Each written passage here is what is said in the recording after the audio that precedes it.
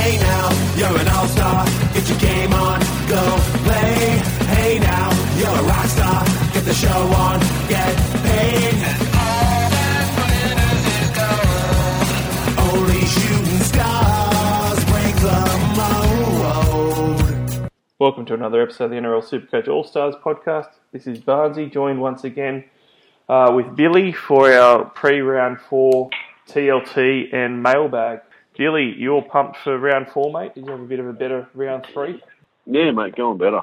The 5 years of disasters are behind me, I think, so nice to get off to a semi-decent start. We'll look forward to building on it, mate. Good stuff. I started the round fantastic with a straight C on Teddy, and I thought I was going to be on fire and hit 1,300, and then had 3 different injuries with guys scoring 19 or under and just complete carnage. So went down by about 40% from what I did in round 2. So I guess on the trajectory I've got to improve this week and have a big one. So looking forward to this round starting.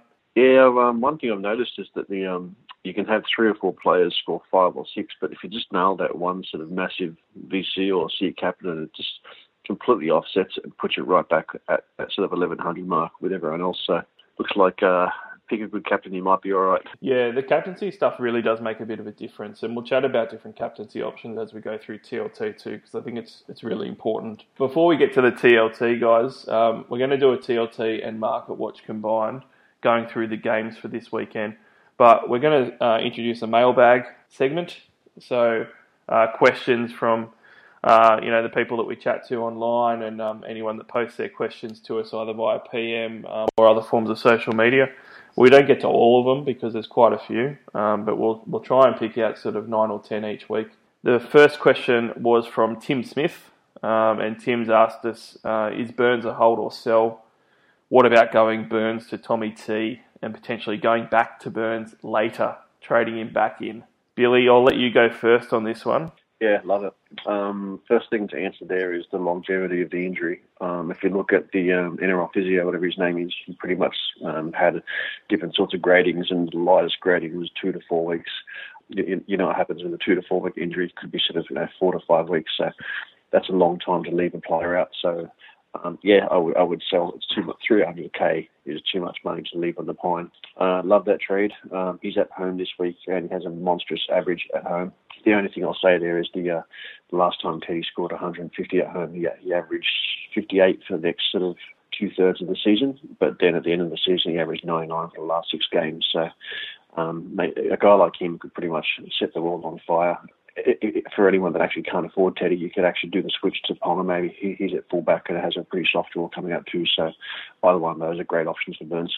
Yeah, I like to start off the pod with a little bit of controversy because it's I think it's good to have some different point of views, and I'm going to disagree a little bit on this one. I'm a Burns owner, and I'm actually going to hold at the moment. I think I would rather hold Burns for now, and I'll explain why so it doesn't sound completely crazy. For me, because Burns is a centre wing, I think it's a lot easier to hold a 300k player because, as we've said before so many times, whether you spend 600k on a centre wing or 300k on a centre wing, the fluctuations just mean that you're not going to be able to pick it a lot of the time who's going to score better anyway. So I don't think there's a lot of difference between, say, Burns at 300k and a rookie at 168k. So you'd be fine to throw a rookie like Rava on the bench and not playing for a few weeks because you're choosing better options anyway. I'm fine pretty much just to sit Burns there for a month and see. But the one thing there, the point there is he's going to be, with Burns out, he's going to be playing 164 or 168k cheaply anyway. The point is that the extra cash allows you to have that cheeky M turbo. So I think that's where it offsets it. But I know what you're saying. Yeah, I mean that's when it comes to it where I'd agree to get rid of Burns. If there was no other option that you've got in your team, like no other option, then I would trade Burns. I don't think it's a bad move to trade Burns. It's just if I had a choice, I think I would rather hold him. But if you don't have a choice, then it makes sense to do it. I guess for me, I'm someone who's got two guys dropped and 3 guys injured in my 25-man squad, so I got plenty of options to choose from to trade people. And I tend to think that plenty of other people will probably be in the same boat. So Tim Smith, I reckon that if you've got other options to trade instead of Burns, you'd be better off holding him. If you don't have any other options that need to be traded out or can be traded out, then I think it's fine for you to get Burns out. Tommy T's a great trade-in for mine. I agree with you there, Billy. I think he's a really good one to get in. Probably the only caveat there is, and this might speak to being able to hold Burns, I don't think you have to trade in Tommy T this week. So if there was somebody that you could trade out that wasn't going to give you enough money for Tommy T, you could potentially bank that cash and look at getting Tommy T in next week when he's got an easier matchup than South, and before he's actually going to get his first price rise, because it's not going to hurt you money-wise. So that's why I'm sort of a little bit on the fence with it. I think there's a couple of different ways to skin that one. Yeah, 100% agree with you there, mate. Just depends on, just got to ask yourself that question. What do you think he's going to score at Brookvale this week? Next question is from Stu Lindsay. Off the injured and dropped players, who do you think is worth holding and who's not? I'll go first on this one, Billy.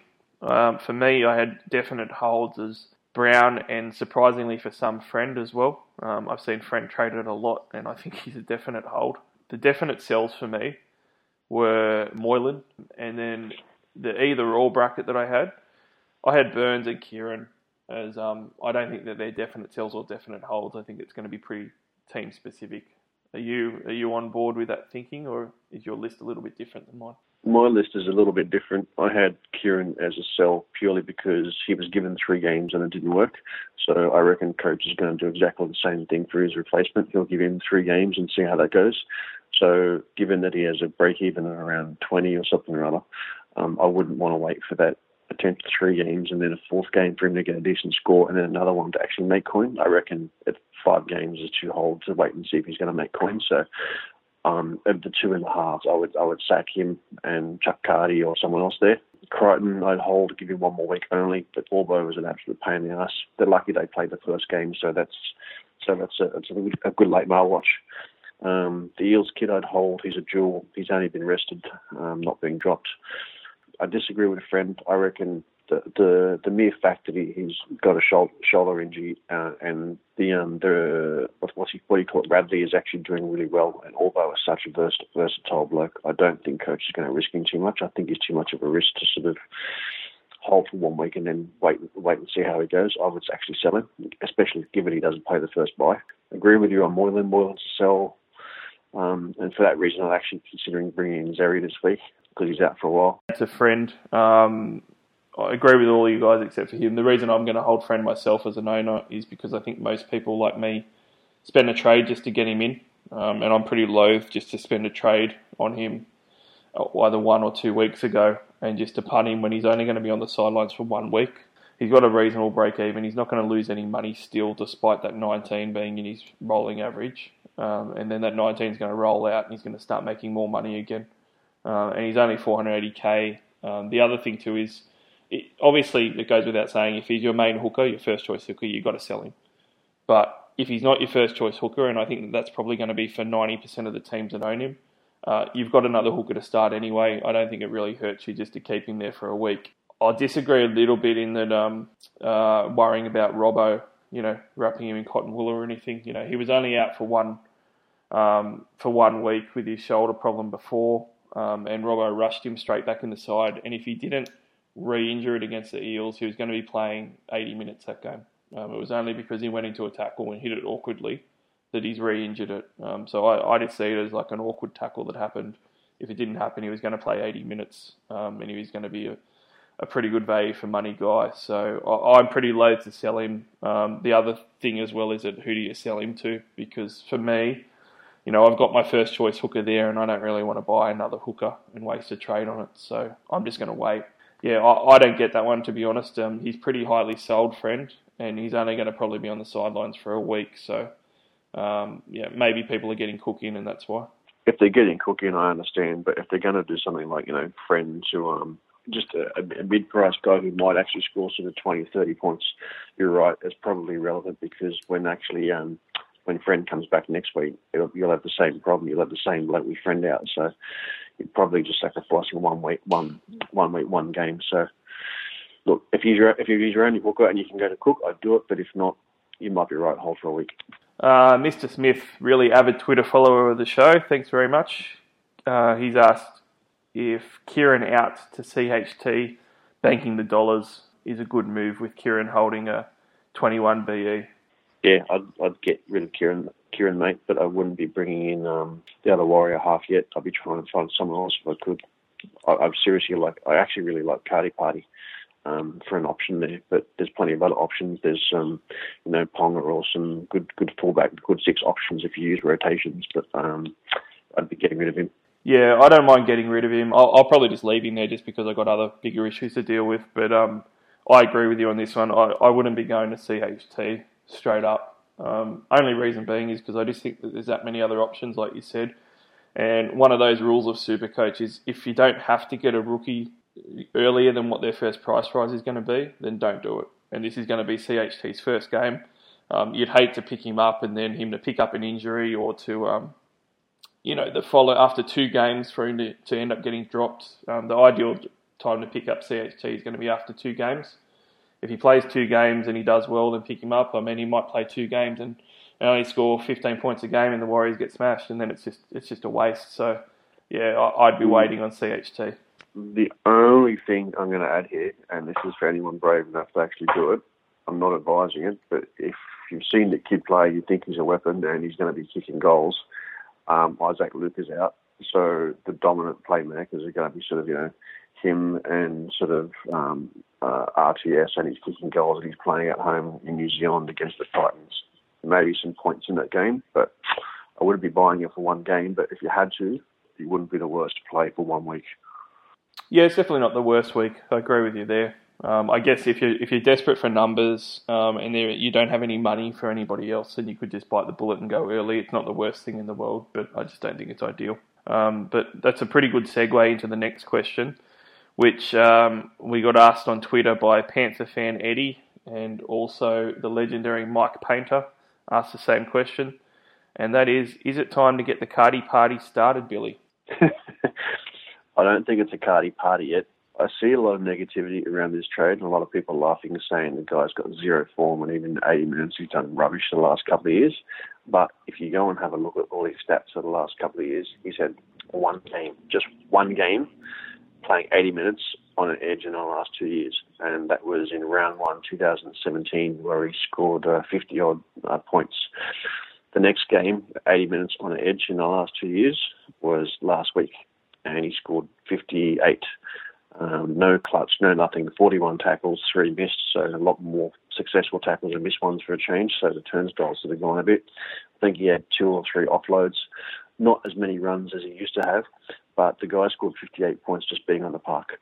They on the bench, they have a utility, and you know that sort of, their lock arrow doesn't get to the 80 minutes, so you've got 3 guys in the middle that are going to rotate. I'm pretty confident he's actually going to get 80 minutes. And the last time he got 80 minutes in 2016, he averaged 60-odd without taking in games without a try. With the game, with all these clutches, he was 72. I don't think he got the Cardi Party evolved, but I think he got a guy priced at 250-odd who can score sort of 55 to 60 easy. And if he scores 55 this week and next week, he makes 100K. Yeah, I tend to agree, although begrudgingly. I'm definitely not a Cardi Party fan because I think that his game's dropped off significantly the last 2 years. I think that's still there to see even when you watch him now. But if he's getting 80 minutes on an edge because of his price at 265k and a low break even, I think you pretty much have to look at him as an option. Yeah, I'll agree with you to an extent. I can see him doing 50s, and he may very well only average like 50 points, but 50 points for 265k is good enough, and it's especially good enough if you're looking for a half. Out for Kieran, bringing in Bryce Cartwright could work out pretty well. Yeah, mate, that's the only other thing I'm going to add very quickly before we move on is just take the name Cardi Party away. Just tell yourself you're not actually bringing Cardi Party in. You've just found a 260k guy that's playing 80 minutes available at 5'8", who's got a 0 break even, and is going to make you 100 grand being on the park, and that cash that you saving that you get will actually give you 50, 55 points on the park as a reserve and cash to upgrade elsewhere. Is it worth it for a couple of weeks to find out? I think so. Yeah, good point, mate. And he did have 38 points in base on the weekend, which isn't good for a forward, but at his price, and the fact he's going to get a few extra points from here and there, it's a decent enough floor for you to take a punt. Probably the last thing I'll finish on though is the reason why I'm not quite getting the party started. You know, like I'm probably going to go to the party, but I'm maybe not planning on staying too long. Maybe just have 2 or 3 beers rather than a whole case. He could very well get dropped in like 2 weeks. So I think that if you're going to do it, Billy, you got to be well prepared for what you're getting yourself into. It's going to be, you know, potentially really good, and you come out of it really nice, and you have a great night, and you get home at 4 a.m. and aren't hungover the next day. Or it could be one of those ones where you go to the party and after 3 beers, it's terrible because he gets dropped and he doesn't play another starting role again for another 6 weeks, and you have to just leave the party early. Yeah, but he knows he's on tenterhooks and he needs to perform to stay in that team, and he's playing New Zealand this week, and you know there's only about 50 points in this game, so he might get some. Yeah, it's a good week to get in for sure, and particularly I think because teams are going to be short this week, he's going to be a good guy that you can actually play that maybe you wouldn't play other weeks. So not a bad option. The party's lukewarm. Maybe it's getting started. We'll see if it actually is a full party in a couple of weeks. We've got another one from the GZ crew.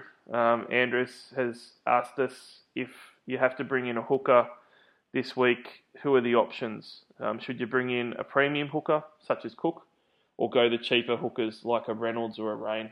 If you can afford the premium, by all means, that's the best way to go, especially with the Bunnies draw. I'd still grab him this week if you can. So to answer the question, if you can afford him, do it. If you can't, Reynolds concerns me. He might go all right and be a sort of plug for now. But when is Benji back? How long are hamstrings an injury for? I don't know. Probably at least sort of 2 to 3 weeks. A light grade sort of hammy strain. The only good thing about Reynolds sort of being in there is that it gives sort of Farah more stability. So Farah's another option too, although he's starting to get that real expensive sort of price point. So if you can afford sort of Farah, you may as well be stretching for Cook right now. The only other options would be Mitch Rain maybe, but they do play against the Warriors, but it is his first game. You don't know sort of how many minutes he's going to get and what that interchange guy's going to do, hey? Yeah, I think it's a tough one. If I had to get a hooker at this point, and part of the reason why I'm not training Friend, if I had to get a hooker, I'd be biting the bullet and getting Cook. I don't really see any other options that are worthwhile doing. I think there's too much risk. What about the older Braley? I know he's not getting 80 minutes, but he's getting 65, 70, and his younger brother's only getting sort of 10 minutes. I know he scored a try last week, I think. So he's going to lower sort of and they're playing the Eels this week. Do you think he's low enough price and enough minutes to warrant a roughie? No, I think he's too expensive. 383k. He is averaging 53 points a game, but that's boosted up by his big game last week because he scored 85 points. Yeah, I just don't think that I'd want to be picking sort of the best of the worst. I think that if I had to do it, I'm just going to get an option that I'm comfortable in with hooker. And to me, it's got to be Cook. The only reason I wouldn't choose Cook is, and I'm guessing that it was asked because the person's asking has to trade a hooker and maybe doesn't have a starting hooker. The only other one that I'd look at is I'd be looking ahead at the buys right now.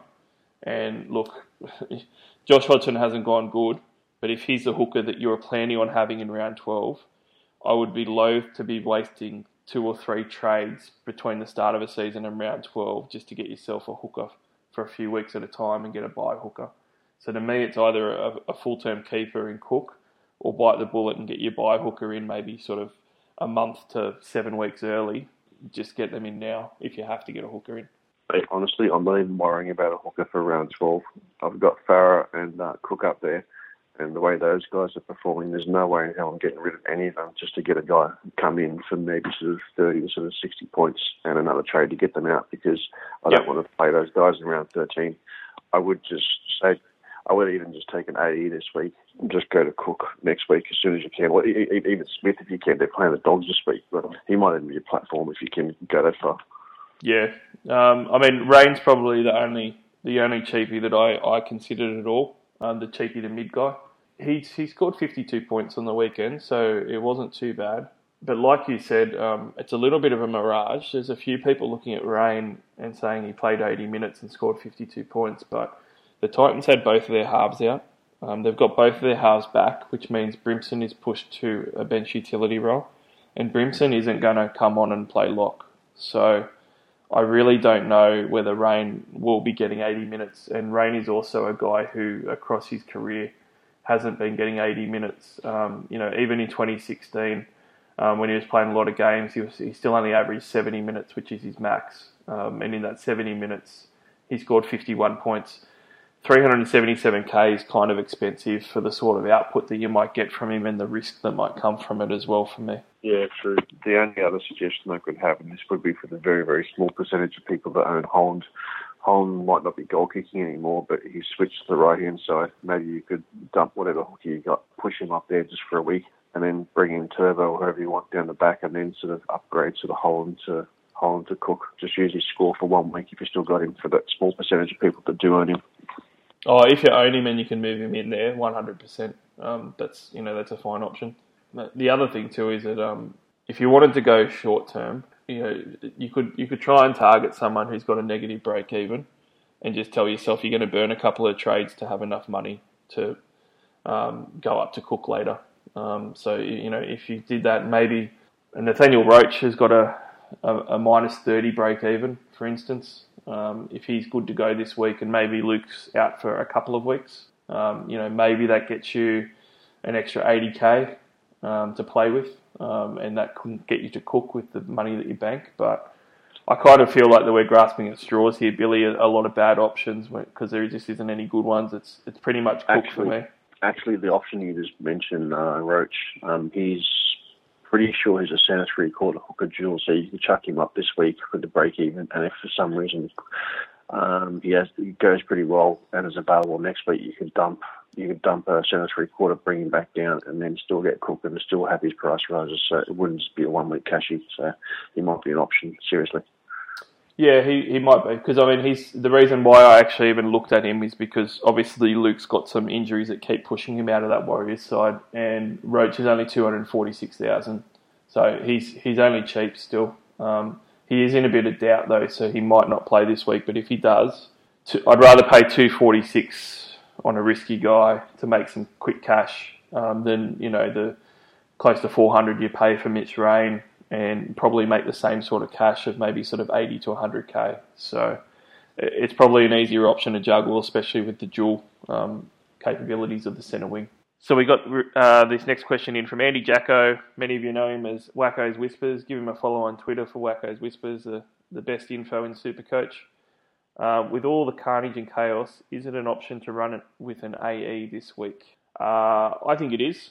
For me, if I knew that I was going to have guys coming back the following week and I didn't want to burn trades and there was no obvious trades for me to make, then, absolutely I think that it's fine to do that for a week, but it's very team specific for me, Billy. You have to make sure that your team, you're probably going to end up playing one of the options that you were choosing from anyway. It's not going to be a terrible flaw, and next week you know that the ship's going to be righted and you're actually going to be saving a trade doing it.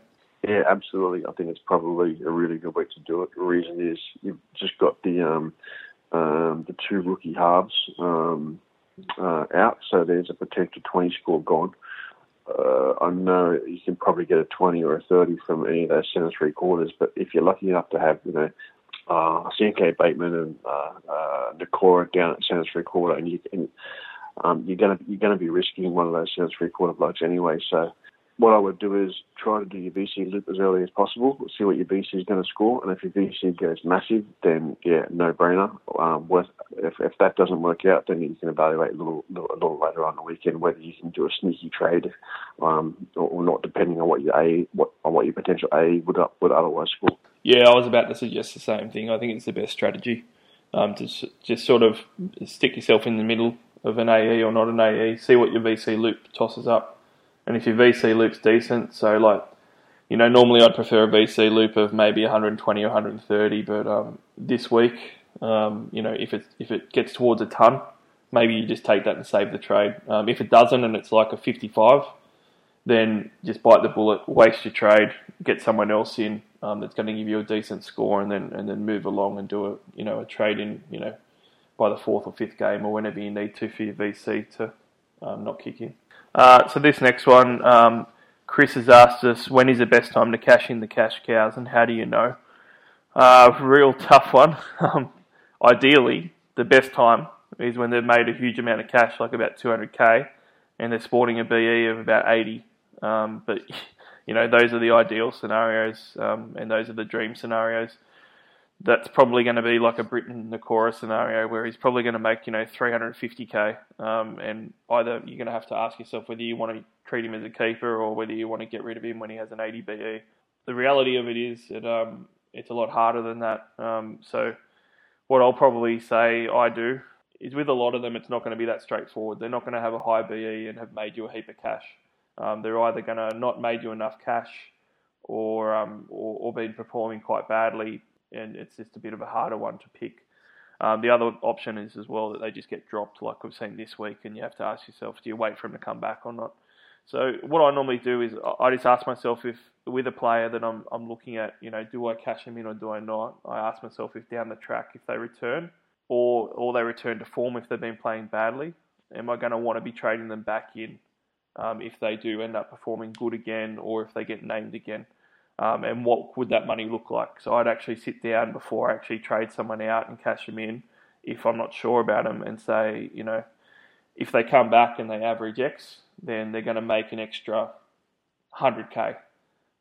If that's the case, I'm probably going to say to myself at the time, geez, Barnesy, you need to trade this guy in for this quick 100k and I'll be burning another trade. So I'll kind of just answer my own question with that. I'm just going to hold that guy because, I know that I might want to be trading him in later anyway. And for me, I'd rather just save the trade. That's provided that it's not going to kill my team because I've got enough other guys that are playing to have, 1 or 2 NPRs there. But what's your take on it, Billy, as far as the best time and how you sort of know? I'm going to try and turn a 30-minute discussion into about a 30-second point here. It's all about cash injection. So you could have one guy who earns sort of 400,000 throughout the season, but there's absolutely 0 point in holding on to him from the start of the season up until round 15 to say, Laura, I've actually got him at max now, because he might have a break even of 40 by round 3 because he's only punching 12s and 30s and 40s. So A, he's not actually giving you any points. You can't play him, so there's no value there. And B, if he's rising too slowly, there's no value there either, because by the time you cash him in, everyone else has already cashed him in and used him as a platform to someone else and got points. So you've either lost some ground overall, or you've possibly lost a couple of head-to-heads. So the answer to that question for me is, if that person gets to a point where they made sort of 60 or 100 or 150 grand or something rather, just because they're only sort of 250 or 300k and they haven't hit that 450k point yet, I would still sell them when their break-even sort of hits sort of 20 or 30, because A, their points aren't likely to be 50 or 60, and they're not going to make, if you hold them that one extra week, they're not actually going to make too much more cash, maybe 10, 15 grand. So as soon as they actually hit that sort of 30 break even, and if their scores aren't really looking like they're going to be like a 70 or 80 to give them a really good injection, or if they're not playing Titans or Warriors, or Dogs, then just get rid of them for someone who's got a massive negative break-even, because that quick elevation or cash injection for another person offsets waiting for them to have that decent rise. That's my answer. No, that's a good answer, mate. I will say it's a really hard one to answer, because it is, like Billy said, it needs to be a much longer answer. There's so many factors that sort of go into it. And what I'll probably add for myself is one of the biggest mistakes that I've made in the past is jumping off guys early. So if a guy's 168k, I'm not going to get off him unless I have to because of my team. And I have no other choice. I have to make that move and I've got to trade someone out and that's it. But otherwise, I always try and stick on my 168k guys and just leave them there. If guys only make 20 or 30k, like a Ravioli that we've got over at the Saints, I'll try and hold on to him as well, because all they need is one try, or one good attacking burst, and they're going to start making money again.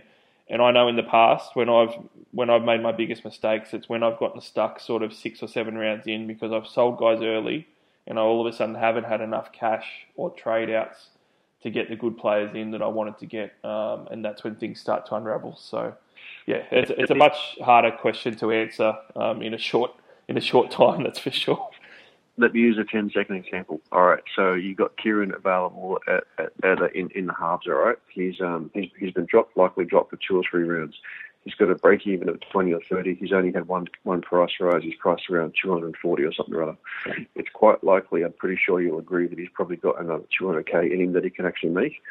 But by the time you actually wait for him to come back and start again, and make that price rise, if you actually traded him to Cardi this week, a guy who's got like a zero break even, you can actually play Cardi, who's going to get maybe 50 points this week, as opposed to a centre three-quarter who could score, between 15 and 115.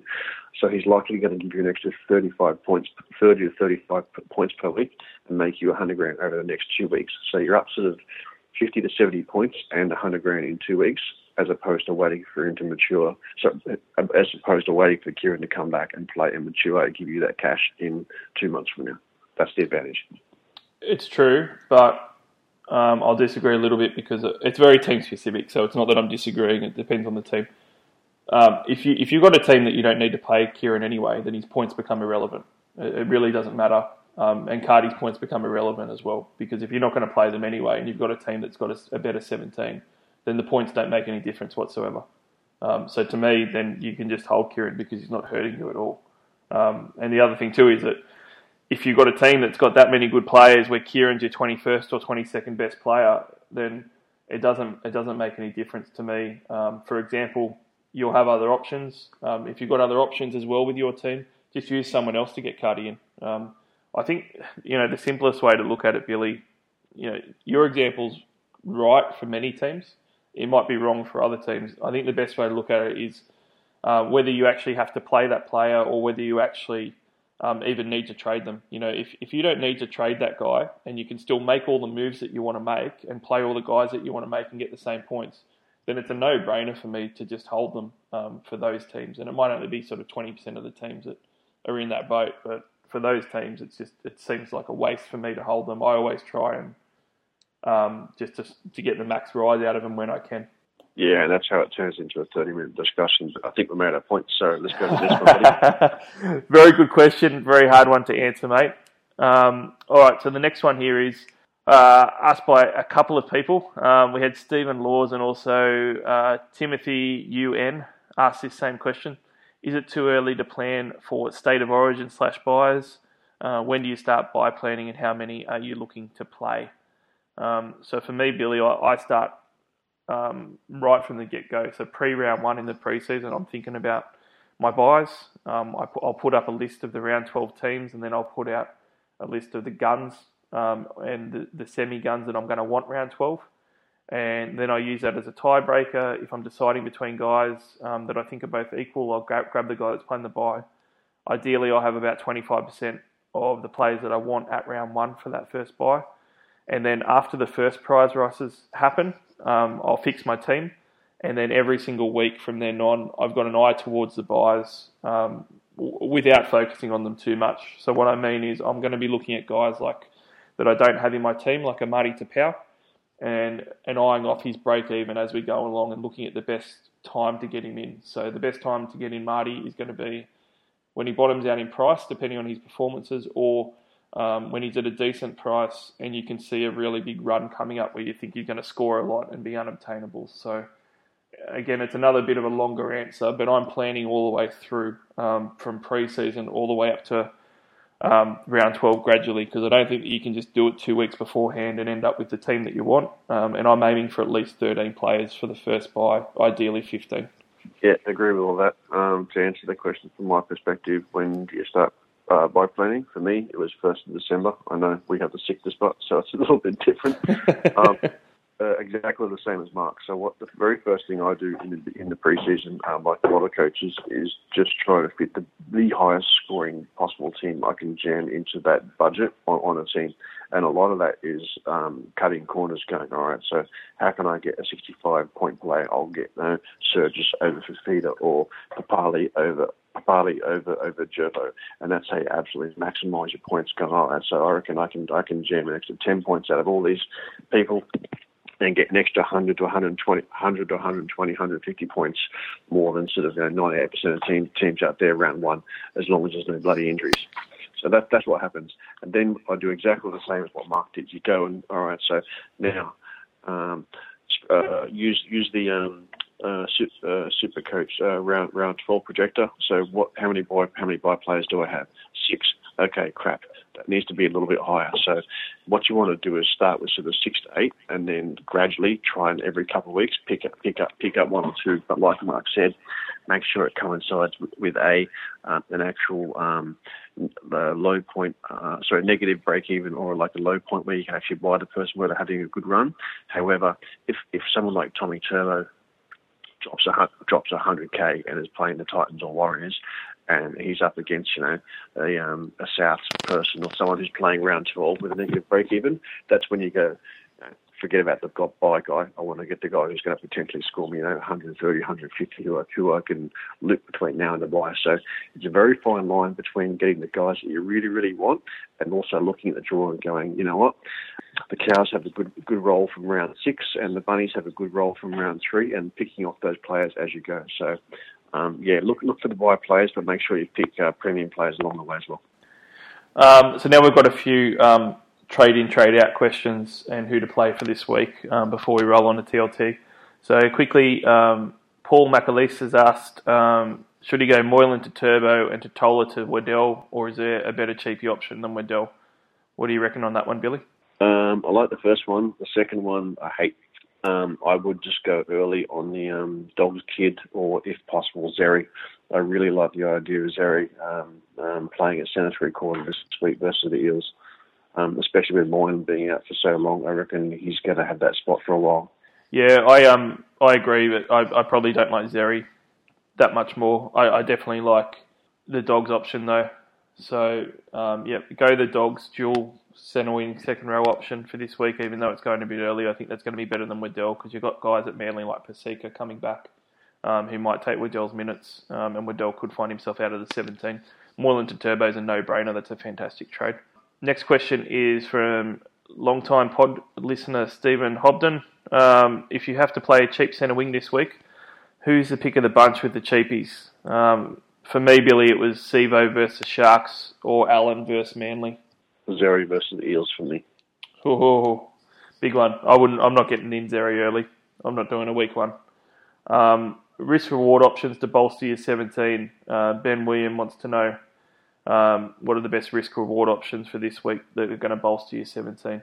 Par league. The thing I liked about this bloke so much is that I think a lot of people were on him pre-season because he was pumping out some good scores once he got the 80-minute gig last year. I started the season with him on the bench purely because I picked up Burr, knowing that I could start Burr at lock, and then as soon as Papali came in and Burr was benched, I could flick the switch. Worked out round 1, didn't work out round 2 because they both split sort of 10 minutes each. But last week, I think he showed what he's capable of. He scored 83, but he scored a try without a line break. So if you take that away, it ends up coming to 66. So he scored 66 points on an edge, just being on a part, no line break, no try assist, no line break assist, just tackles, a few hit ups, maybe an offload or two. The guy's an absolute beast. I would really, really like to see a lot more teams sort of grab him in. I think he's a great pod, and I think if you don't get him this week or next, you potentially miss him with a lot of the other good options coming around, like Crichton bottoming out, Turbo being available next week, Reece Martin being available and kicking. I think there's a lot of good options coming up in the next few weeks, but I think if he's playing the Titans and he goes over that line, he's a massive pod at his price too. Yep. I got 2. So Cody Walker's my number 1 risk reward guy. He could score 10 points or he could give you 100. Versus Manly, I quite like that matchup. Cody Walker's not highly owned either. He's a really good straight swap from a Moylan to a Cody Walker trade. So I reckon Cody Walker, I'm pretty hot on him as a bit of a different option, risk reward one definitely. Just keep in mind that he might have an injury, so we'll know sort of closer to Friday on how he's travelling with his injury. But if he's playing, I think Cody Walker's a great risk-reward option. He's come through in the past as well. And the other one I was just going to quickly mention was Ponga. So, a lot of people are talking about getting rid of Ponga. It might be a good opportunity to go against the grain if you want to take a bit of risk with a high reward. Ponga has probably, one of the highest rewards or ceilings in the comp as far as what he can do. Playing at fullback this week and kicking playing against the Dragons as well, who might be a bit up and down. I think you could probably do worse than getting him in if you don't have him at his price. Let's go on to TLT and Market Watch now. So, first game of the round is Thursday night with my Roosters up against the Brisbane Broncos at the Sydney Cricket Ground. A lot of changes for this one. Cooper Cronk's back for the Roosters from his hamstring injury. Radley replaces Jake Friend, who's out with his shoulder that he re-injured against the Eels. Orbison's shifting back to the back row. For the Broncos, Roberts is out with an Achilles injury. He's replaced by Katoni Staggs. Matt Lodge is coming back from suspension. The good news, though, is that we've got Tavita Pengai Jr. moving to lock, and Joe Ofahengawi retains his starting prop spot. So that's good news for either Joe O or Tavita Pengai owners. And Sean Fenton's dropping off the bench. Let's start off with Jake Friend at the Roosters. He's number 6 on the most traded out list, so 2.9% of coaches have traded him out. I mentioned before, I really can't believe that many people are trading him out, that he's the 6th most traded out. Only 481k. He's only got a 46 BE, which is below his average. He's only listed as being 1 week out. He was going to play 80 minutes last week, returning from his shoulder injury, but he actually re-injured it. He might be out 2 weeks, maybe, but he could very possibly just miss the 1 week. I don't really see it worth trading him out at all, and I don't really like it much at all if he's only going to be out a week, and he's still got some money to make, because that 19 is actually going to roll out of his average pretty quickly without him actually dropping cash. And once that 19 does roll out of his average, he's going to make a ton more cash again, and he's most probably going to get 100k pretty quickly after that. Yeah, we talked about him a bit before. There's no guarantee that 1 week doesn't turn into 2, and when he comes back, I mean, what kind of state is he going to be? Like, is he going to be sore and just make sort of 30 tackles? I just think he's a risk, but I know exactly what you're saying, mate. So no one else has really been dumped from the Roosters side as far as the trade-outs. The trade-ins, there isn't any that are appearing in the top 10. Probably the only one that's worth mentioning, though, is really James Tedesco. He had a scintillating week last week. He started off slow, but he's priced at 671k at the moment. He had 133 points against the Eels. Obviously, Tommy Turbo's there as well, but you could very well get in Teddy now and try and get in Turbo next week. He's probably the only other one that I'd be maybe eyeing off for a trade-in from the Roosters side for this week. Yeah, the only advantage there is that you're kind of playing at home. I don't see how many points the Broncos are going to leak. I had a look at the edges. The edges don't really leak that much. I wouldn't be bringing him in this week. I'd probably look elsewhere. But especially after the first 2 games scored, 30 and 20 or something or other. Look, he's not going to go up in price. He's a gun option. I wouldn't be bringing him in this week. I think the bigger question for me is that interchange. Some guys that don't look like they're going to get sort of big minutes. So I reckon you got a lot of forwards that are going to get big minutes next week for anyone that owns any of those 5 guys in the forward pack. Yep, fair enough. Is there anyone else from the Roosters side that you'd be looking at trading in or out? I don't own Crichton, but as an owner, I'd be very scared. Even if he's a last-minute inclusion in that team and gets a start over Orbo, you've still got Orbo on the bench. Does he get 80 or does he get 60? And how good is that shoulder? And his break-even isn't that massive, so you could actually hold him and kind of hope to get 60 minutes to get 60 minutes off the bench, although last time we thought that he ended up getting 20 or something or other. And even if that is the case and he starts next week, what's the guarantee that Orbo doesn't come off the bench in 10 minutes? I reckon Angus Crichton for me is probably a sell right now. Yep, that's fair enough. I kind of see him as a sell like last week, though. I think that if you cop the big price drop, you kind of decided last week that you're going to sit through it and hold him. Pretty hard pill to swallow selling him this week after you've made that big loss after the first price change. But I understand doing it because, it's a sticky situation with him getting named in the jersey 17 all the time. From the Broncos' perspective, Billy, there isn't anyone appearing in the most traded in, but most traded out is 9 and 10 from the top 10 being Broncos. So Matt Gillette's 2.4% traded out. He comes in number 9. He's 422k. He's got a 73 break even, and after starting off really, really well, He's been nowhere near the player that coaches were hoping. I was actually looking at trading him in after the first week, and then I waited, and I was happy that I did because in that middle jersey, his scores just haven't been there. Now, having said that, he scored 34 and 35 points the last 2 weeks. In this team list, the big thing is that he's been named on the edge with Tavita Pangai Jr. taking jersey 13. So it's a little bit of a hard one for me. I think that it's fine to trade him out if you have no one else to trade out or you're making a definitive upgrade. But if you don't need to, even though he's got a 73 BE, he's probably going to be looking at 80 minutes on the edge now. Not necessarily. You've got David Fifita sitting there. He's not playing front row. He's going to play edge. So does he take it off Glenn or Gillette? I don't know. There's no guarantee. Jaden Sewer's there as well. I know he can play middle minutes, but and this Shibasaki. Shibasaki it is. Never heard of her. Another one got you, Billy. Got no idea, mate. Me and Gus, no idea. Mate, I've got no idea what those Broncos bench minutes are going to do. I would actually get rid of him. I wouldn't even hold him, especially versus your boys, mate. I can't wait to see what Pangai Jr. does back at 13. 13 is the money spot for minutes. It'd be nice to see him to get 55, 60 minutes and see how dangerous he can be. I can see why people are selling Joe O and McCulloch. I would do exactly the same thing. Yeah, I'd definitely be selling Joe O. Matt Gillette I probably would, but I also wouldn't be opposed to holding him. Number 10 on the list we should mention is Asako. 2.1% of coaches are selling him.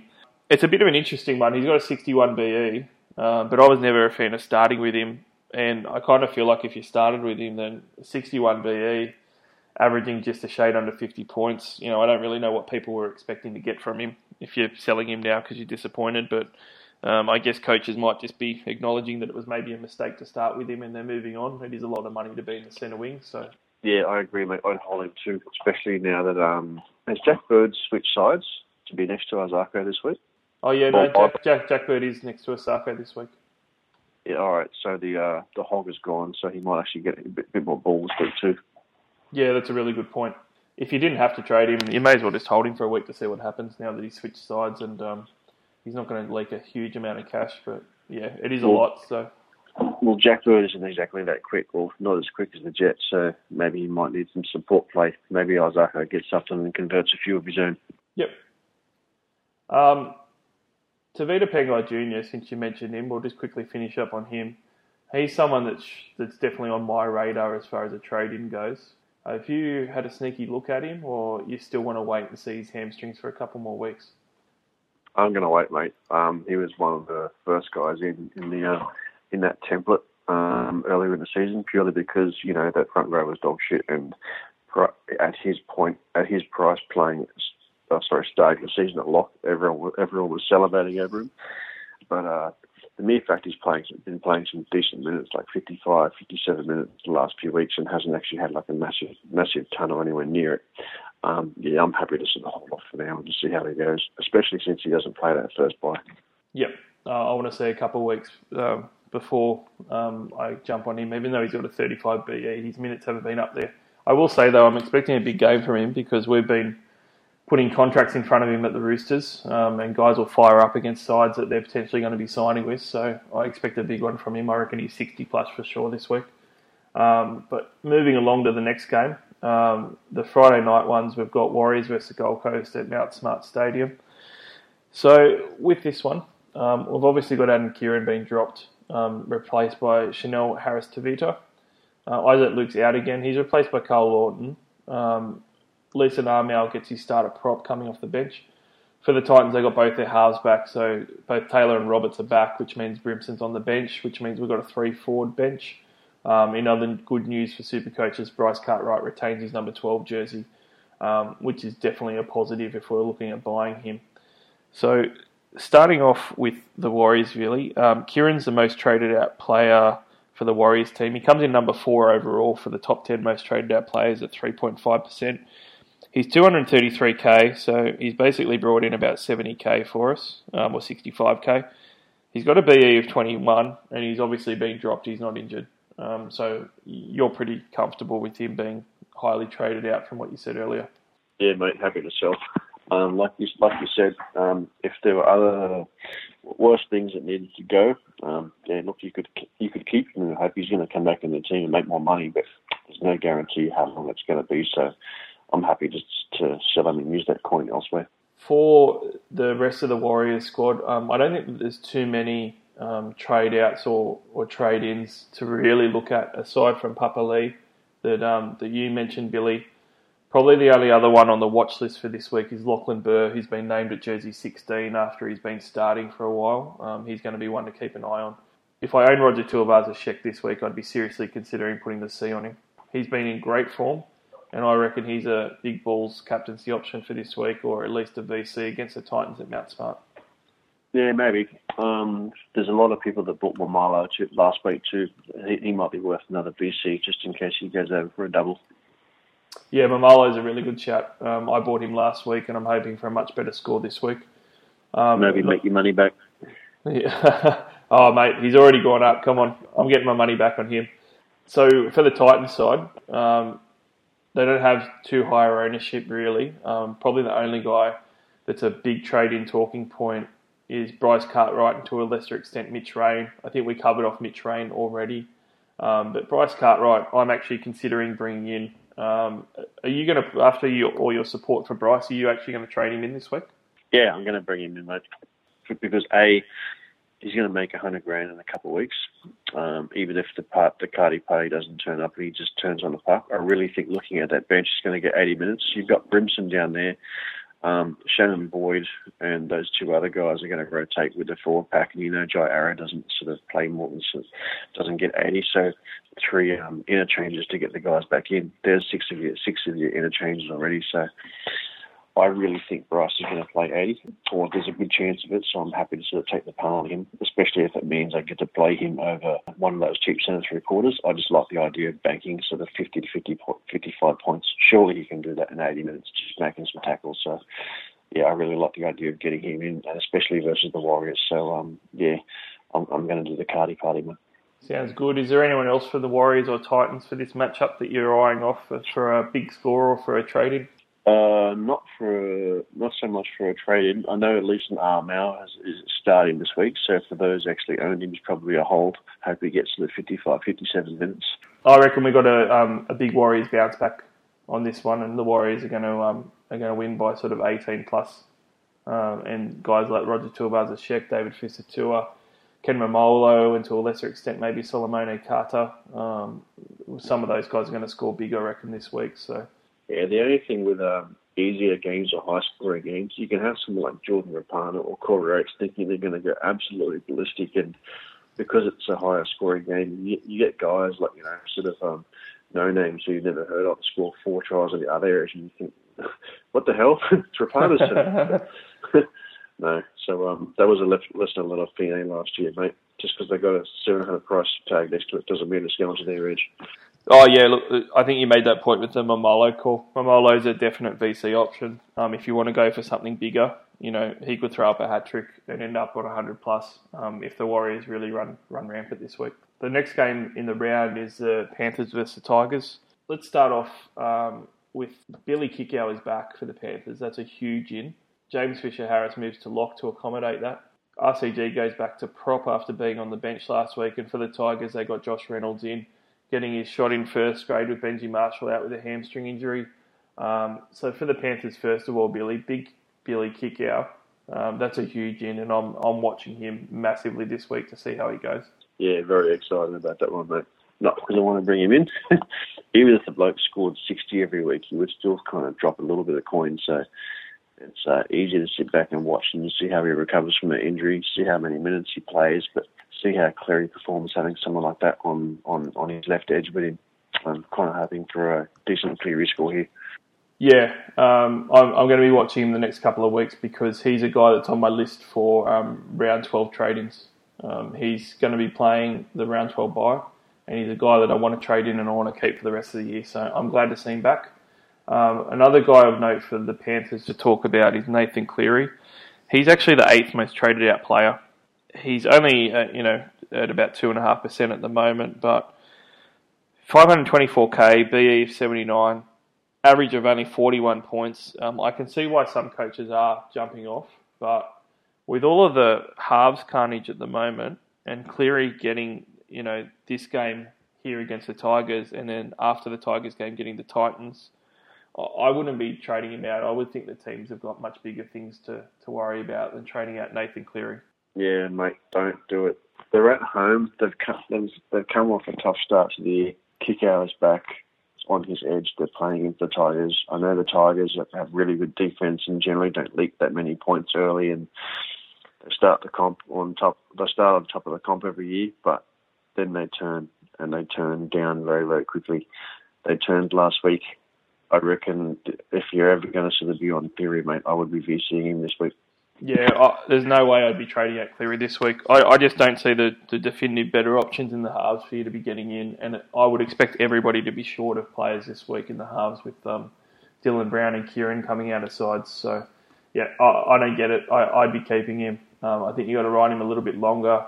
Other than that, for the Panthers, I'm not too excited about much else. But Cleary, I think, will go well. Did Cleary stop kicking last week?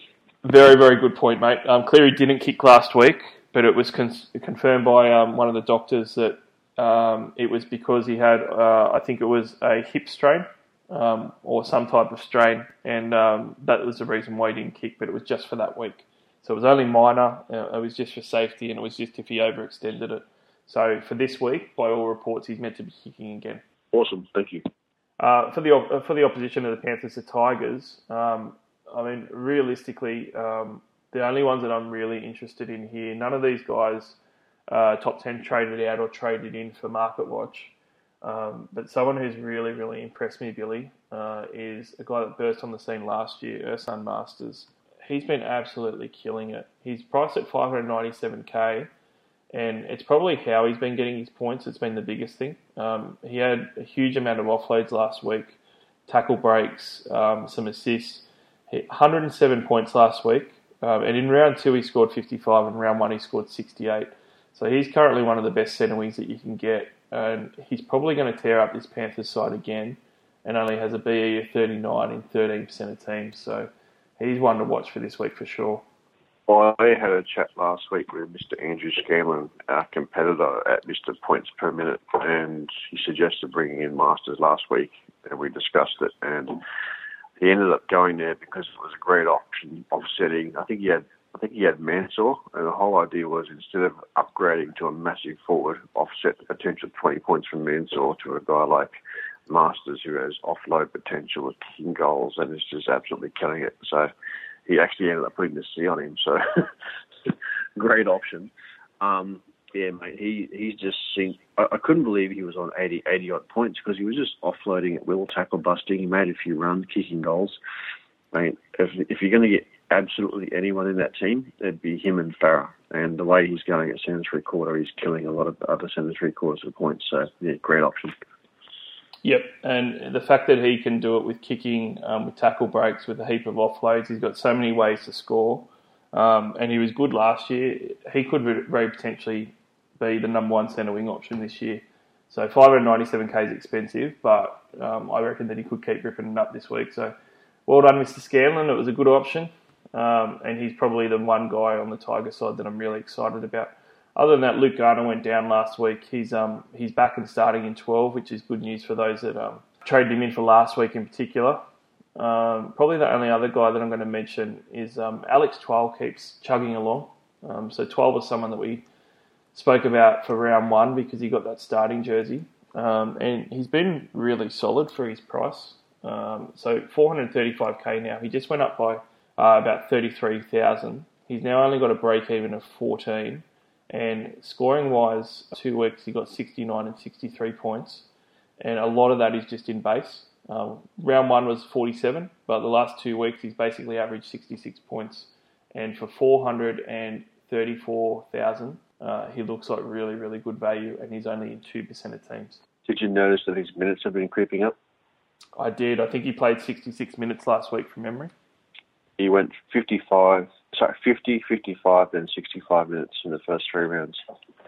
That's just fantastic for him. If he's getting 55, let alone 65, that's 60 plus for him. I didn't start the season with him because I didn't see him getting more than 55, and I thought, I'll just sit back and watch. But mate, 65 minutes last week, that's a freakish effort. Yeah, I had him before round one, and then I traded him out at the last minute because I had to sacrifice someone, and I'm kicking myself that I did. And I reckon he's a gold trade-in. That's an under-the-radar one for 2%, and he'll do well again this week. So, was there anyone else on the Tigers side, Billy, that you're looking at this week?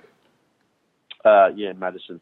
I don't own him, but I get the sneaky feeling I'm going to regret it sooner or later. If he was 400, 450k, would have taken the throw at the stumps.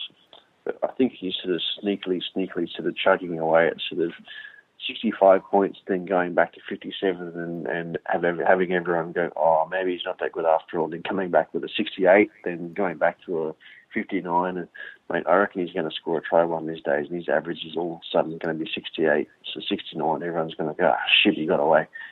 Yeah, he's in 8% of the team, so he's in pod territory. And he has looked really good. I'm still not 100% sold, but the numbers say that he's a good one. Aside from that, where do you see this game going, Billy? The Panthers need to bounce back. And the Tigers started well, but had a bad loss to the Dogs last week, so it's going to be an interesting one. Tigers are really good.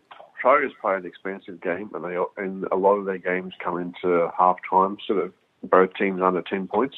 But I have a feeling this week, Panthers at home, they get a massive crowd out there. I reckon that crowd's going to be right behind them, and they sort of run away with us. Yeah, I think so too. And as well, the factor is they're going to get behind their coach, Cleary, who's a bit under siege from the Tigers from how he left and stuff. So I reckon they get up at home for sure. Saturday night, the first game is the Sea Eagles versus South Sydney Rabbitohs at Lottoland. This one have got Moses Sully being dropped for discipline reasons. Not the first time we've heard that one. Brendan Elliott comes back into the side. If you're getting dropped for Brendan Elliott, who's definitely not a future immortal, it says a lot about your pecking order in the team now.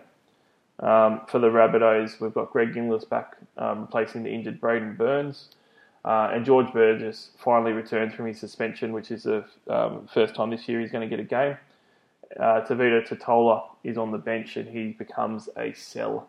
So for the Sea Eagles, the big talking point is going to be Tom Trbojevic with his 152 points that he scored last week. That was a mammoth effort, especially when you consider he's coming back from an injury. Yeah, mate, 100%. He absolutely beasted it. I don't really have anything to say that no one else can really support. Well, he's the second most traded in player at 7.6% this week. I can see why. I'm concerned he'll be 900k in 2 weeks. Yeah, I guess probably the only thing to mention to everyone listening is he's got a minus 71 BE, but it's not really going to impact it this week. He's only going to be playing his second game, so if you can't get Turbo in this week, and particularly if you end up, if you're one of those people of the 7.6% trying to push him in, he's playing Souths, who's a better side than what the Warriors were last week, and he's not going to change in price. So, I mean, if you want to hold the guy that you were going to push to trade out to get Turbo, trade someone else and bank the cash and make it easier to trade him in next week. I don't think that's going to hurt you too much just to get him in next week before he rises. Yeah, exactly. And depends on what he scores next week too. Like, his price isn't going to be that stupid. Let's say he scores 75 this week, and let's say he scores 75 next week. BE will be break-even will still be sort of 72 next week. So he's still going to make a crap load of coin quick, but then his break-even is going to jump really, really quickly. So he's going to come right back down to earth. So forget about making coin off him. It's just the points that you want. The only thing I'm going to say is I'm just going to go back to that point that I made earlier. The last time he scored 138 or whatever it was in round 3 or round 4, he averaged 58 for the next 13 or 14 rounds of the season. It would be good to get him in, but I'm not going to be rushing it this week, and I'm going to consider trying to get him in for next week.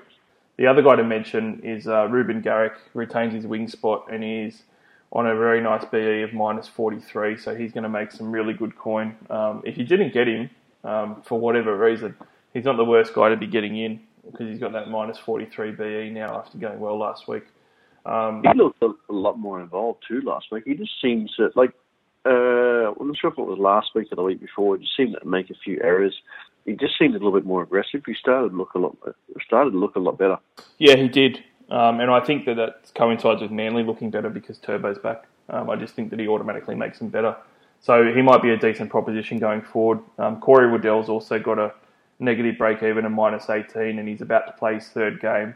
So if you want to get him in, it's this week. But I'm actually going to be passing on Waddell, Billy, because Pasika's in the squad, and he may very well come in at some point. And I'm worried with both the minutes and also being in the 17 down the track for Waddell to make enough money to get him in.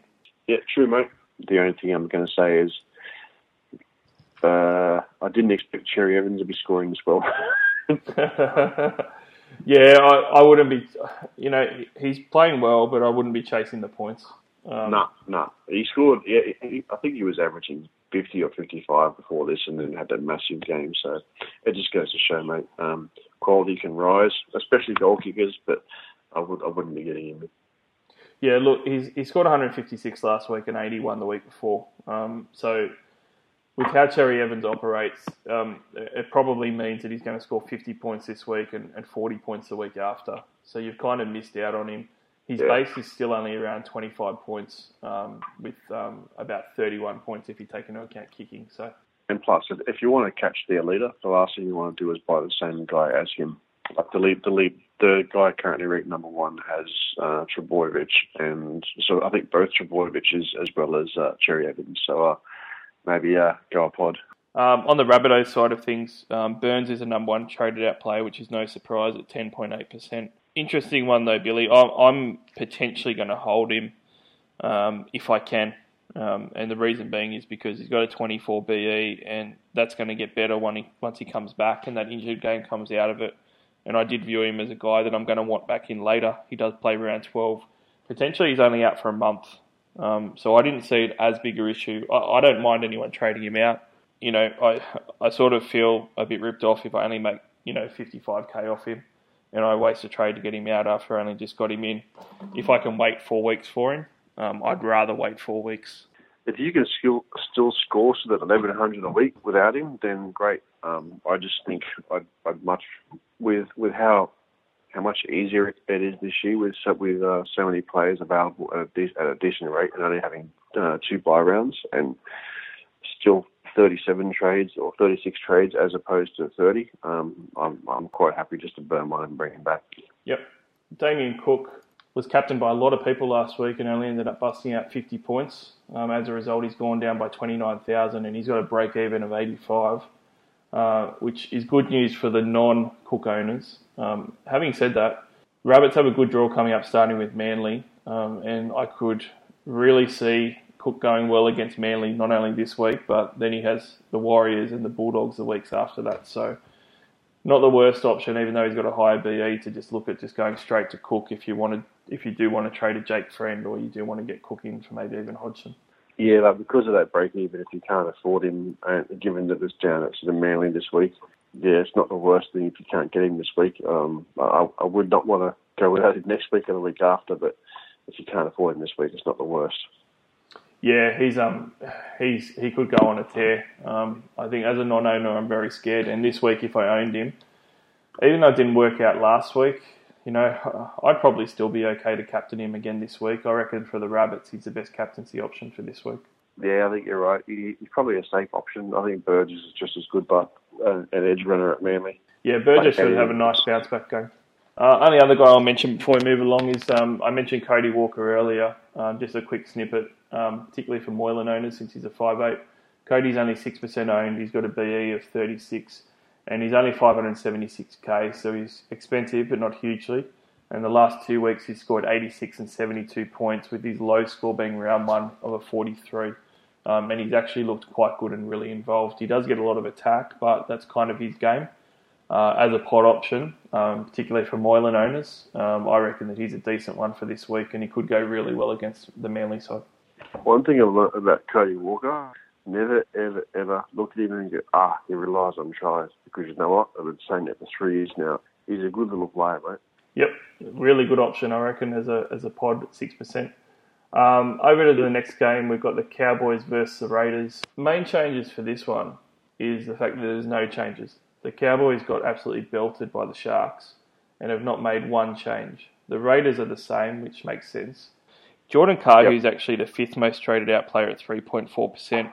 And He's 281k and he's only made about $2,000 and he's in 26% of teams with a 19 BE.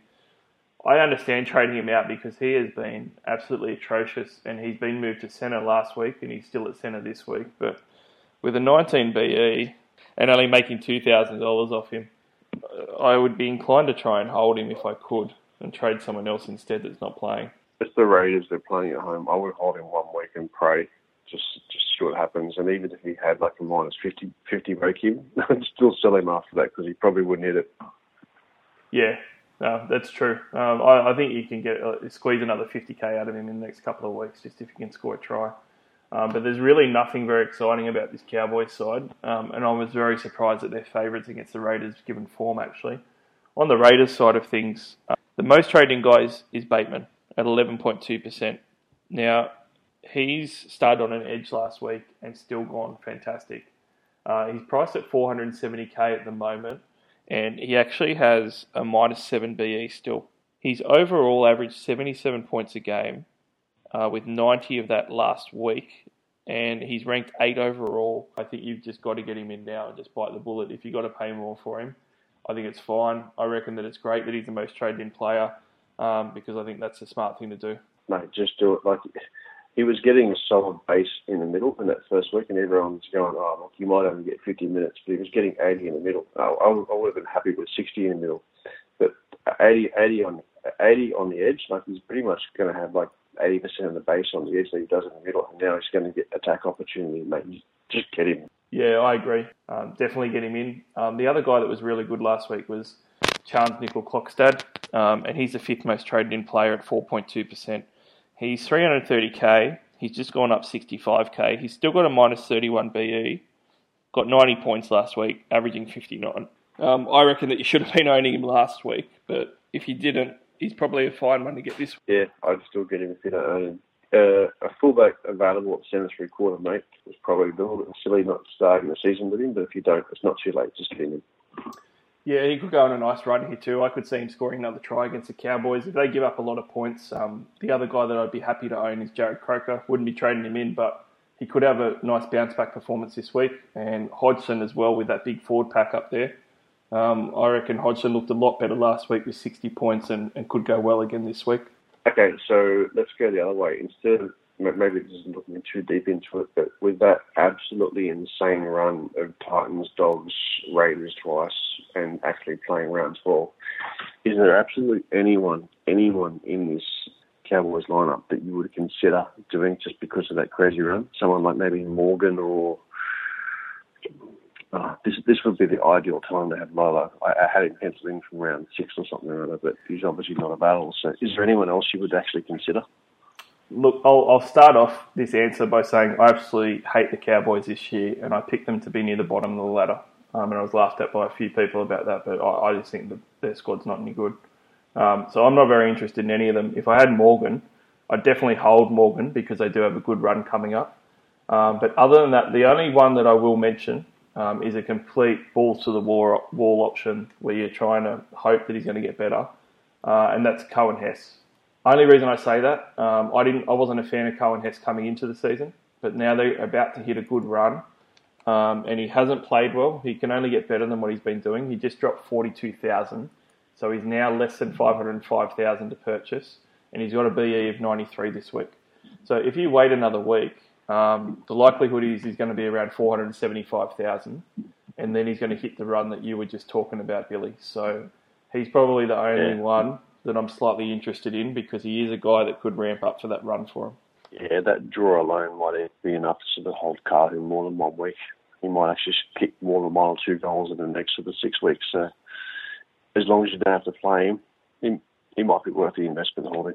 Yeah, I think so as well. So I reckon that the Raiders are going to heap more misery on the Cows, and the Raiders are going to definitely win this one. And I'm surprised on Sportsbet they're outsiders, so that's my bet of the week right there, Raiders to beat the Cows. The next one, we've got the Eels versus Sharks at ANZ Stadium. So your boys, mate, we've got Dylan Brown out with a back injury. Apparently it's probably only going to be short term, even though it's indefinite. It's not a huge injury. Jamin Salmon goes into the halves. For the Sharkies, Dugan moves to fullback to accommodate Moylan being out, which means we get Bronson Xerri on debut. So let's start off with your Eels, mate. I know that you want to crow on about them after their good start to the season. They've got Clint Gutherson as the fourth most traded in player. So 5.4% of coaches have traded in Clint Gutherson. A little bit surprising because he's 512,000 and he's just gone up a massive amount. But in saying that, he's still got a minus 16 BE and he's averaging 82 for the year and had two really good back-to-back weeks. Is he starting to turn you around? Are the masses maybe onto something here, or are you still against it?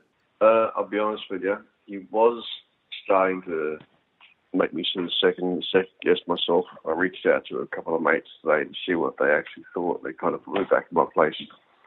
The one thing that the guy said is, where the hell are you actually going to play him in your team? You're not going to play him at fullback. At centre three-quarter, you already have CNK, Bateman and Nakora. So there's three spots. Why spend 500 and odd grand on another bloke who's no guarantee to score every week when you can just take a risk on one of those wingers that are playing Dogs or Titans or whatever you call it, as opposed to using that 500k. So for that reason alone, that was good enough for me to lay away.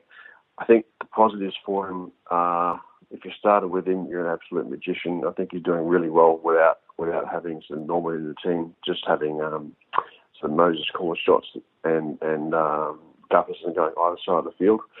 Kicking is a massive negative. That's the reason why I wasn't on him, but he's going really well at the moment. But can he sustain it? I don't want to pay the money to find out. Yeah, I tend to agree. I really think he's gone fantastic. The first three rounds of the season, he scored 58, 92 and 96 points the last 3 weeks. That's phenomenal. But it also says that I doubt that he's going to keep that up. So you're probably buying him at the peak. So I think it's a good buy for the people that bought him round one. Not a great buy for people buying him for this week. He does have a minus 16 BE, but he could very easily hit his 40s, which are going to be coming. And I just think that, like Billy said, 512k for him, paying a little bit much. But I understand the interest because he has been going well. And hey, we said this about Valentine Holmes last year, and he went on like a 12-game stretch of, averaging 85, 90 points and just killed it. So, who knows? Maybe he's this year's Val. Aside from that, our other Eels player, Maka Sivo, he's the sixth most traded in player. Another guy that I sort of think, why didn't you own him before last week? But people didn't, and they missed out on his first rise. He's now 237k, but he still has a minus 48 BE, and that's thanks to him getting 99 points in round 3 against my Roosters. So seems like a no-brainer to get him in, Billy, if you didn't have him already. Yeah, mate. And to be fair, I think there might have been a few out there that thought he might have only been a 1 or 2 game wonder until Jennings came back, and then playing the Roosters last week, no one would have expected that 99. So yeah, I actually reckon he's even a decent shout to start this week if you're looking for a cheapie, like we said at the start with our questions. The other guy that's not in the top 10 but has been spoken about quite a bit is Paulo. He's been playing phenomenal. He had 5 offloads last week, really good work rate, and he played minutes in the 60s as well. Are you looking at Junior Paulo? He's only 407k, and his scores are looking really nice. 60 points in round 2, which was his first game, and 83 points in round 3 versus the Roosters. He does have some assists in there. Got 7 offloads across his first 2 games though, and he has a negative break-even of -6, and he's only in 1% of teams, so he looks like a bit of a pod. Do you think he can keep it up, or is that 4-forward bench a little bit of a concern? Exactly what you said. I think the 4-forward bench is a massive change from the last couple of weeks. He's had some try assists, I think, last week, so, TS and the LBA. I think those types of attack has been sort of pushing him up. I wouldn't begrudge anyone picking him up. He's definitely undervalued. He's going to make money. He's not a stupid buy at all, especially given that he plays first buy, and he does have those kinds of attack stats, so he's going to get them from time to time. The only thing I'm going to say here is the last time he played greater than 55 minutes, I think it was sort of a dozen games or so in Canberra, he averaged 56.7 or 59.7 minutes. So, yeah, look, he's going to make you some money, but I don't want to bank on those contra-attack stats every week. He has that awesome elephant trunk type of sort of handball. He kind of gets away behind the line every now and then, but I don't want to bank on that every week. I don't want to run the risk of having a 45 or a 50 score for someone at that price. I'd much rather sort of get they cash out and use that coin elsewhere. Yeah, I think that's fair. I'm going to let him pass, but if I didn't have other issues and my team was in perfect shape and I had no trades to make, I'd probably look at maybe trying to get him in. But probably a good comparison is Paulo and Twelve. They're both very similar priced, and I think that 12's much more reliable as an alternative. Yeah, agree, mate. Outside of the Eels, looking at their opposition in the Sharkies, Matt Moylan is clearly highly traded out. He's the second most traded out guy at 8.9%. He's a definite trade out, so that makes complete sense. There's no point in talking about it anymore. Bronson Xerri's come into the side as the number 8 most traded in player. 2.7% of coaches got him in. I understand, I guess, because people are getting him in straight from Moylan and using that Moylan money to get someone like Turbo, but I'm a little bit puzzled, Billy. I know you mentioned playing Xerri this week, but it is only his first game. He hasn't played a game in first grade at all. It's his debut. We need 3 games for him to even rise yet, and we've got some other rookies like Allen as a good trade-in target that's going to rise after this week, and also even the Dogs' young winger that we're going to talk about in a moment. He's playing his second game this week. I'm a little bit surprised that Xerri's that highly traded in. I'm not. The difference is you got to remember, mate, I watch the Eels every single week. So Allen is a winger. He scored a try last week with a line break and scored 44 or something or other like that. So very, very low base. Dogs are playing Melbourne Storm this week. How many points do you think he's going to get? Are you going to bank him to go over the line? No, I think I'll wait for another week. This guy here isn't a winger. He's a centre. He's playing centre. Moylan is out for a while, so I can pretty much bank on him actually making some money and being there longer than sort of 3, 4, sort of maybe some 5 games. So you know he's going to make that coin. He's a very, very highly rated Australian sort of junior rep. You saw him at the trial. The kid's got a freak of a step, and he's playing the Eels.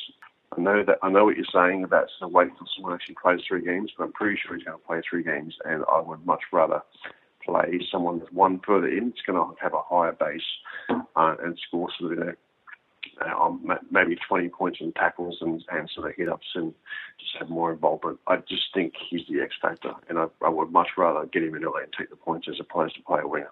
Yeah, but you've got a 25-man squad, though. So, I mean, if you're getting a rookie in, you're not normally playing him that much. So, I mean, most coaches trading in Xerri on most weeks wouldn't need to be playing him. I mean, yeah, I'm just looking at it just from a trading point of view, just from the money, because I mean, I know Allen's going to make money this week. After this game, Allen's making money, and his poor score is going to drop out very quickly. He's got a 2 from round 1 that drops out after this week. So Allen is actually going to make a lot of money the next few weeks. Well, absolutely. Look, if you don't own Allen, then he's a great option too. I just already own him, so that's there is I'm getting Xerri, mate. And you're planning on getting Oakenbaugh from the Dogs next week. Like, I'm taking it because you're going to play Xerri in your 17, which makes a lot more sense if you need to play him.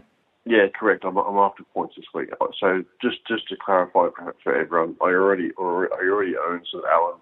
I want Xerri for the points this week, and then next week I'll bench him for Rabelais, who's actually playing someone much lower ranked, and I'll get the Dogs kid in next week. So I'm not missing out on any of these cheapies. It's just the makeup of my team, which makes it easier for me. I just think points-wise, Xerri's a better option this week. But if you don't own Allen and you're looking for a cheapie, he might be a better injection for you.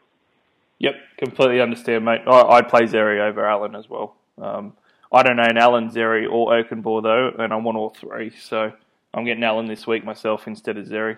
And anyone that's of that 2.7% that are getting Xerri and that don't own Allen, I think that you should be getting Allen in first before you get in Xerri. Aside from that, on the Sharkies side, mate, I think that I'm going to make a big call here. Andrew Fafita's been a little bit underwhelming. I reckon that he might have a good game against the Eels. From memory, I think that he actually does pretty well against your boys. Everyone does. That's not surprising. I wouldn't be trading Fafita. I know a lot of people are keen on doing that because he hasn't been going that well. The guy is priced at 72 and he's punching a 60 average at the moment. Yeah, he might lose a bit of coin, but if 60 is the worst you're going to get for a front row forward, I don't see anything wrong with that, especially given that he's not going to play Origin and he covers that second round bye. Yeah, I agree with you on Fafita. I actually think that he's going to have a good game this week, and I'm expecting 65 plus in points. Another guy I'll just touch on for the Sharkies is a bit of an alternative option. A lot of people haven't been talking about him. Sean Johnson. he's a little bit more expensive than Matty Moylan, but not heaps. He's 572k, so you have to find about 100 grand to get from Matt Moylan to Sean Johnson.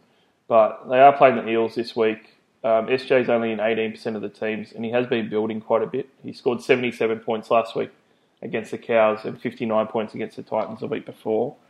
Now that Moylan's gone as well, I would expect that he has a bit more presence in attack. Moylan has run a lot of the Sharks' attack watching the games. He's not going to be there now. We both know that Josh Dugan's not going to run any of the attack or have his hands on the ball aside from running it. So Sean Johnson might be a bit of a sneaky one for this week. Yeah, the only thing is he's got a bit of a trust tool. Like you can pick him up this week and he might score the national 160, but the Eels are a lot better team than they were last year. They're actually sort of pretty much on parity. If you look at the TAB odds, they've got 2 games in a row at home next week. But they've got your mob, the Roosters. Then they've got the Panthers, who a couple of weeks ago were sort of very highly rated to finish first or second this year. Then they've got the Broncos. Then they've got the Storm. It's not exactly the easiest draw. I'm not sure I'd be bringing him in, mate. I'd be kind of waiting on Johnson, at least to round 9. They've got Titans and Mariners and Dragons, but then they've got a bye. So, mate, if you don't own Johnson now, I wouldn't be bringing him in at all. Yeah, fair enough. I will say that my interest was there. Probably not going to end up doing it in the end. If you own him, though, I reckon it's a great matchup this week. He's probably him and Fifi. I'd be happy to own for this week. Oh, a great VC option this week, but I'd be scared shitless the next 4. So who's going to win in this one, mate? The Eels have played a lot better this year. The Sharkies smashed the Cowboys last week in a 12-minute blitzkrieg of 5 tries. Oh, mate, I honestly couldn't tell you. Our number 1 rookie half, who's been going really well, isn't there, so you're going to rely on Moses and Salmon. I haven't seen much of Salmon at all. I think Sharkies will probably get up, but I think it'll be a lot tighter than you think. I think the Eels will put a couple of points on, but I don't think Sharkies will run away with it. But yeah, it's still probably worst case scenarios. SJ is the bad VC option, but I think there's sort of better ones out there. Yeah, I reckon the Sharkies win this one, and I'm surprised that they opened up as the outsiders as well. The Sunday games, we've got the Storm versus the Dogs for the first one. This one, for the Storm, we've got no changes. I thought we might have seen a Stimson sighting because he came back through reserve grade last week, but he's still not in the side. Kieran Foran's out for about 3 months, and Jack Cogger comes in for him as a straight swap into the halves. Apart from that, the only other good news for the Doggies is that we've got Jaden Oakenbaugh playing his second game named on the wing, and CHN has got that number 12 jersey still, and Reece Martin, number 13 jersey. So a few key changes from last week that have rolled on to this week. Oakenbaugh's the third most traded in player at 6.2%. He scored 55 points in his debut last week, but more importantly, he looked like a first grade player in his debut, and he looked exceptionally good. And I'm 100% getting in Oakenbaugh before his first price rise, Billy. So I'm probably going to be doing it next week when he's not playing the Storm. Oh yeah, 100%, mate. Exactly my thoughts. That's the only reason I reversed the order on him and Jerry this week. Yeah, he's an absolute machine. Reece Martin was surprising in the last week. He hardly heard his name called at all and didn't kick, and actually missed a goal for the first time in God knows how long, but just seeing the finish on the 60-odd. Did he actually play? He was named a lock last week when he actually, the final team list came out, but did he actually play lock or did he actually play left edge? Yeah, it looked like that he was on the left edge. So it's interesting because he was initially named on the bench and then was a late change to come into the starting side. And he was meant to be a late change to come in at lock, which is what the commentator said, but it looked like that he went onto an edge. Funnily enough, though, this week when he is named in the starting side, he's named in jersey 13. So I'm not too sure what's going to happen. Yeah, look, it's his second week. He's playing the Storm. I wouldn't buy him this week. See how he goes. But I'll tell you what, he's a definite option, either not so much next week, unless he scores 150 versus the Storm, which isn't going to happen. But I reckon he'll be an absolute red-hot pick-up in about 4 or 5 weeks. 4 or 5 weeks is what I'm going to need to give him because I want to make sure that he's out of Dean Pay's doghouse. But he's definitely on the watch list and he's definitely on the list for the round 12 bye. And as long as he's playing 80. As long as he's playing 80. Another guy that I was hoping to play 80 was Corey Harawira-Naera, who got the starting back row jersey. He's got the starting back row jersey again, only a BE of 25, and he's only priced at 407k. He has dual centre wing second row eligibility, and he scored 66 points last week, which included 4 offloads. So he was ticking all the boxes, except he only got 66 minutes last week, which was really annoying. I wanted him to get 80 minutes for me to be able to look at him. Yeah, I know what you're saying. I had zero interest in him pre-season. Probably still zero at the moment, but probably a watch for the buys is where I'm at, mate. Yeah, he's definitely a watch for the buys. If he was getting 80 minutes, I'd actually be looking at getting him in next couple of weeks if I thought he was going to retain the job. But 65, 66 minutes probably isn't going to be enough for him. For the Storm side, I think Cam Smith might have a return to form in this one. We don't really have a huge amount of market watch on them, aside from, surprisingly, Cameron Munster is actually the 10th most traded in player at 2.2%. Now, he's 561k and he's got a 93 BE. He's coming off, he does have the 105 points there, but he's also got 41 and 55 points so far this year as well. And the draw, he does have the Dogs this week and then the Cows, but then he's got the Roosters after that. I'm pretty surprised that he's so highly traded in, but I guess a lot of guys that own Kieran are maybe, trading Kieran out to get another half, or maybe trading Cleary out to get Munster in. But I would have thought if someone's going to spend that sort of money, Billy, that they were trying to get someone like Turbo instead. Yeah, 100%. I can't understand why anyone's trading him in. Although, if there is absolutely one game I'm scared shitless of not only one player, this is the only game of the year where I'm concerned that I don't own Munster. I've said on previous podcasts that I have zero interest in at number 6 unless he's playing fullback, because at 6 he has to have at least 3 or 4 try assists for him to be relevant. He can probably have 7 this week. Yeah, I reckon he could turn up this week. So I understand guys looking at the 105 that he's got, that he has scored this year, and thinking that he could replicate that again this week. The problem is I don't see him continuing it up week to week, and I'd rather get other halves myself. What do you make of Finucane? His minutes have been increasing. He got 65 last week. Yeah, Finucane was a really good buy for last week, and he went up quite a bit, and his minutes have been a lot better. I tend to think that he's kind of past maybe other priorities and other options, because he did go up. He's gone up 35k, so it's not too much, but he's at a 468k price point. So 468k, I think I'd rather take the punt on a Polo or an Alex 12 for both, 35 to 60k less than what Finucane is. Yeah, I know what you're saying, mate. I probably agree there. Aside from that, from the Storm, probably the only other one to watch for this game is if you traded in Vunivalu after he got that big score, thinking that he might go up in some price, he might get another hat-trick like he did against Canberra, I reckon, this week against the Doggies. I wouldn't want to rely on a player scoring a hat-trick for 80 points, mate. It's a no for me. Yeah, I'm not getting him in or anything, but if anyone owns him, this is probably a decent week to have him in your side. So I'm interested as well. I reckon Jerome Hughes might have a bit of a bounce back here. I expect the Storm to win this one in a canter, and I think that guys like Hughes, Vunivalu, Smith, and probably also even Croft are going to end up having a pretty good week. Yeah, there's some good watches there on that Storm team. So the last game of the round, we've got the Knights versus the Dragons. This is up in Newcastle. Caleb Ponga's moving to fullback, and the biggest change for the Knights with Mason Lino to make his debut in the halves means Watson is still out. Glasby's starting at prop, moving from 13, so that puts Barnett at lock.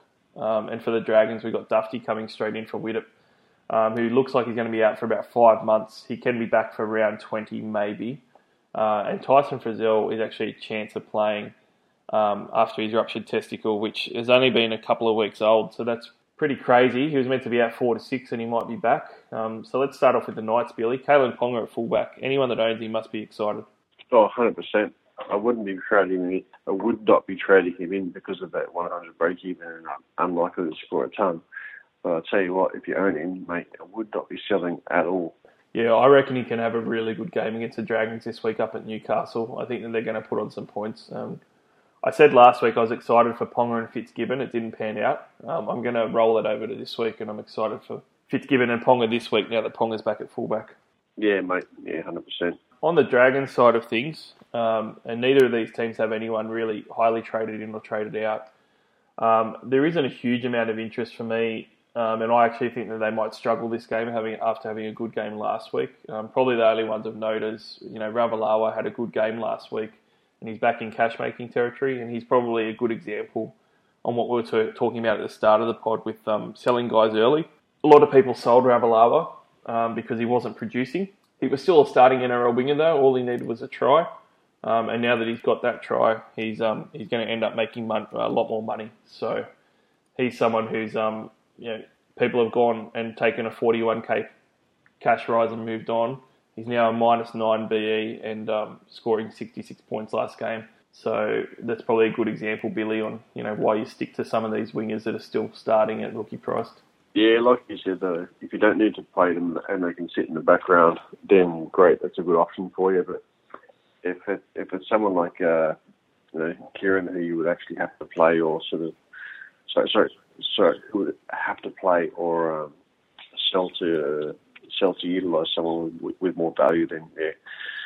There's players to play and there's players to sell, mate. And yeah, he's just one of those guys. You just got to sit around and let him sort of make that comment slowly. And last of all, probably for the Dragons to talk about is if Tyson Frizzell comes in, it probably means that Blake Lawrie is going to move back to the bench, which is going to hurt Blake Lawrie owners. But he's done really well in the limited minutes. Jacob Host played really well last week as well, scoring 60-odd points, and he's minus BE as well as Laurie as well. So they're going to make some cash at least this week. I don't think he'll be the worst possible bloke to own if he's going back to the bench, because you've got Zach Lomax on the bench and Luciano Lelia, who's pretty much a low-minute guy, like 20 minutes. The only question I did have for you on the Dragons lineup is, what do you make of Jacob Host? Like his minutes significantly increased last week. I wasn't expecting that. Do you expect him to play the same sort of minutes again? It's a hard one. I think that he might. I can see why his minutes went up, because in round 2, when he came off the field, their defence started to really leak on that edge, and Luciano Leilua was a big part of that. When he's on the field against the Broncos, for those higher minutes, their defence was a lot better. But as a result as well, it meant Leilua only got 9 minutes.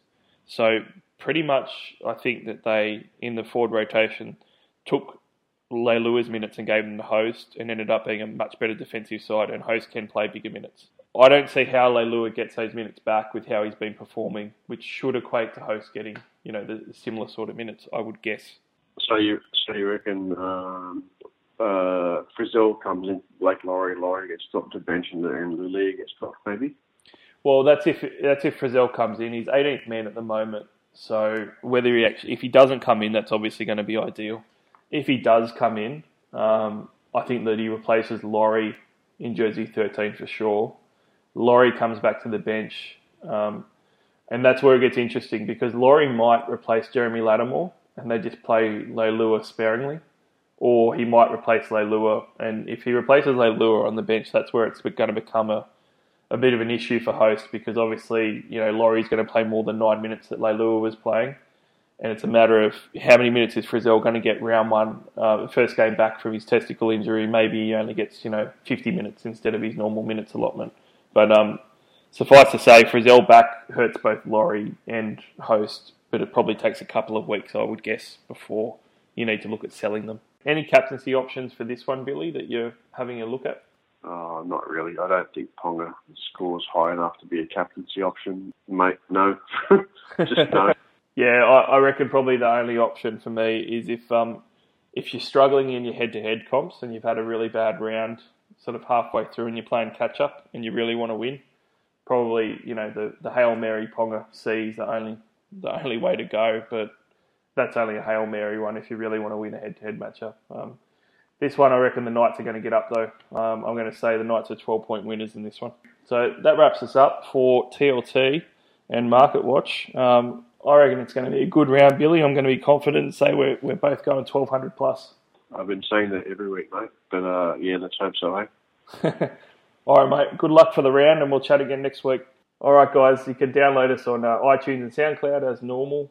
Do follow us on Twitter as well, NRL_SC_All-Stars. Give us a share, and good luck for this weekend. And thanks for listening. We'll be back next week.